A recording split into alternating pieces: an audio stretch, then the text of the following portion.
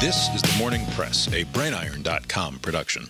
Here's 11 minutes or so of news for today, Tuesday, January 16th, 2024. Former President Donald Trump won the Iowa Republican presidential primary last night, securing just over 50% of the vote and 20 delegates. Ron DeSantis took second place in a close contest just ahead of Nikki Haley, while Vivek Ramaswamy finished a distant fourth and has suspended his campaign and endorsed Trump. Trump won 98 of 99 counties in the state, a thoroughly dominant showing compared to the 37 he won in a second-place finish in 2016. Nikki Haley won the 99th county by a single vote. Asa Hutchinson, who received 191 total votes and finished sixth, officially suspended his campaign on Tuesday. Turnout was down significantly from 2016, with 110,000 or so votes cast, down from nearly 190,000 last time. The next primary contest takes place in New Hampshire on January 23rd. A brief editorial aside. For anyone hoping that someone besides Donald Trump could cobble together the anti-Trump vote into a force capable of eventually denying him the nomination, last night's result is disheartening. It was conceivable that a solidly third-place finish for DeSantis could knock him out of the race, as he appears to have little support in New Hampshire, Nevada, or South Carolina, which are the next three states to vote. His curious position as a solidly pro-Trump alternative makes his path to the nomination fairly illegible, with Trump still in the race. But a second-place finish is a win for his campaign, so he's not going anywhere. Haley can say she exceeded expectations in Iowa ahead of what she realistically hopes will be a strong second-place finish in New Hampshire that denies Trump a majority there.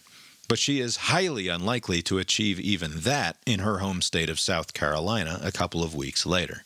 This is an unsurprising and undeniably great result for the Trump campaign, which would prefer both Haley and DeSantis to stay in for as long as possible, keeping the Trump-resistant vote split. It remains the case, as it has since the indictments against him started coming down about a year ago, and the party began coalescing behind him like they hadn't since after January 6, 2021, that barring a dramatic exogenous event that prevents Trump from completing this process, he will be the Republican nominee for president come November. Iowa has changed nothing, expressing a preference that tracks neatly with the current nationally held Republican sentiment. Still, as difficult as it is to see a path for anyone besides Trump to the Republican nomination, the path to victory for Trump in November in the general election is equally uncertain. According to recent polls, among likely voters, Haley leads Biden 53 to 45%. DeSantis leads Biden 51 to 48%, and Trump is ahead of Biden 50 to 48%. That he leads Biden at all is significant, but we're also talking about a former president of the United States who has made it nearly impossible for self-identified Republicans to remain such without supporting him. And still, he only secured just over 50% of the caucus vote in Iowa. He is treating this win as a tremendous victory, but a former Republican president gaining the endorsement of half the Republicans in Iowa is hardly some great coup, especially when you consider that two-thirds of them believe the last election was unlawfully stolen from him. Trump is incredibly popular as mascot, but less so as an actual candidate. Biden, his presumed opponent, is a terrible mascot who almost no one likes, except as the only plausible way to keep Trump out of the White House. North Korea's supreme leader, Kim Jong-un, who is believed to have turned 40 last week, has spent much of the first few weeks of 2024 threatening South Korea and the United States, perhaps in an attempt to influence upcoming elections in the two countries, analysts say. Kim, known to drop the occasional flowery insult, as when he called then-President Donald Trump a mentally deranged dotard and a frightened dog in 2017. Around the new year, called South Korea, quote, a hemiplegic malformation and colonial subordinate state, whose society is tainted by Yankee culture, end quote, according to the AP. He further said that North Korea would, if provoked by the U.S. or South Korea, quote, deal a deadly blow to thoroughly annihilate them by mobilizing all the toughest means and potentialities without a moment's hesitation, end quote. On Tuesday, North Korean state media announced that it has closed its government's agencies dedicated to diplomatic communication with South Korea. The Associated Press reports that Kim said in a speech to the Supreme People's Assembly that it, quote, has become impossible for the North to pursue reconciliation and a peaceful reunification with the South, end quote. The heightened rhetoric and shuttering of previously semi-open lines of communication comes along with recent weapons tests and the planned launching of more military spy satellites, all of which experts on the country say are designed to have an impact on upcoming legislative elections in the South and the U.S. presidential election in November. The left-leaning Democratic Party of Korea favors cooperation and exchanges with the North in the hopes of eventual reunification, and is seen as more inclined to work with Kim in maintenance of the current status quo. The Democratic Party of Korea currently controls the parliament, but the conservative People Power Party won the presidency in 2022, an anti-communist party that has advocated for the renuclearization of the South and maintains highly antagonistic rhetoric with regards to the North.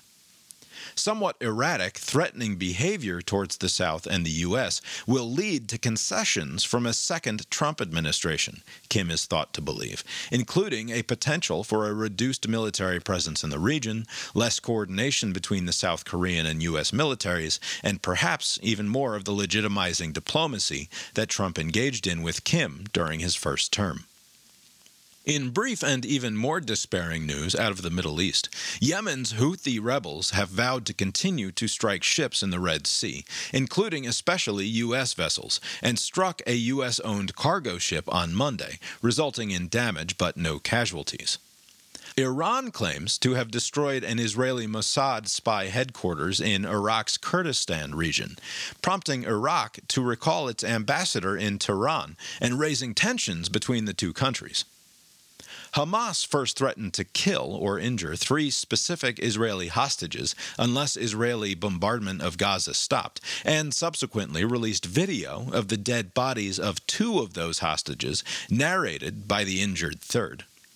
And finally, Israel bombed a Hezbollah encampment and weapons position along its border with Lebanon, in a strike carried out by Israeli special forces and described as, quote, unusually large, end quote.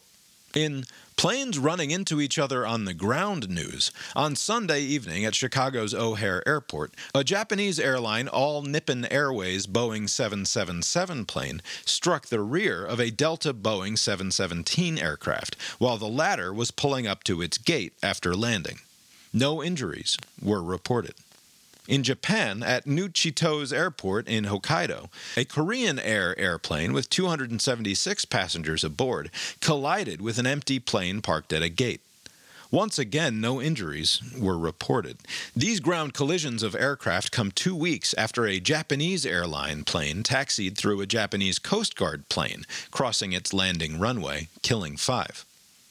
A brief editorial aside, flying is, no doubt, still among the safest ways to travel long distances, and when it comes to safety and logistics, I implicitly, and perhaps somewhat racistly, trust the Japanese as much or more than any other country to get the job done safely. But recent events have got even this usually stoic traveler wondering, just what the heck is going on with Japanese planes on the tarmac lately? The federal government has declared that electronic signs designed to communicate messages to motorists on highways must be, quote, simple, direct, brief, legible, and clear, end quote, and have banned any references that are meant to be funny or attempt to make their point in a clever or potentially distracting manner. Holiday-themed warnings about driving star-spangled hammered or hocus-pocus drive with focus, for example, will not be allowed starting in 2026, according to new rules from the U.S. Department of Transportation.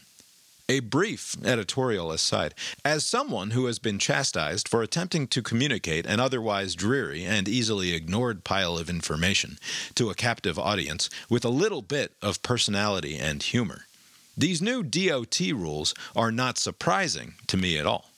And it makes sense. Highway signs should communicate to the widest possible audience as clearly as possible without being distracting or confusing. This will, in theory, maximize the number of accidents prevented and lives saved, which is, ultimately, what matters most.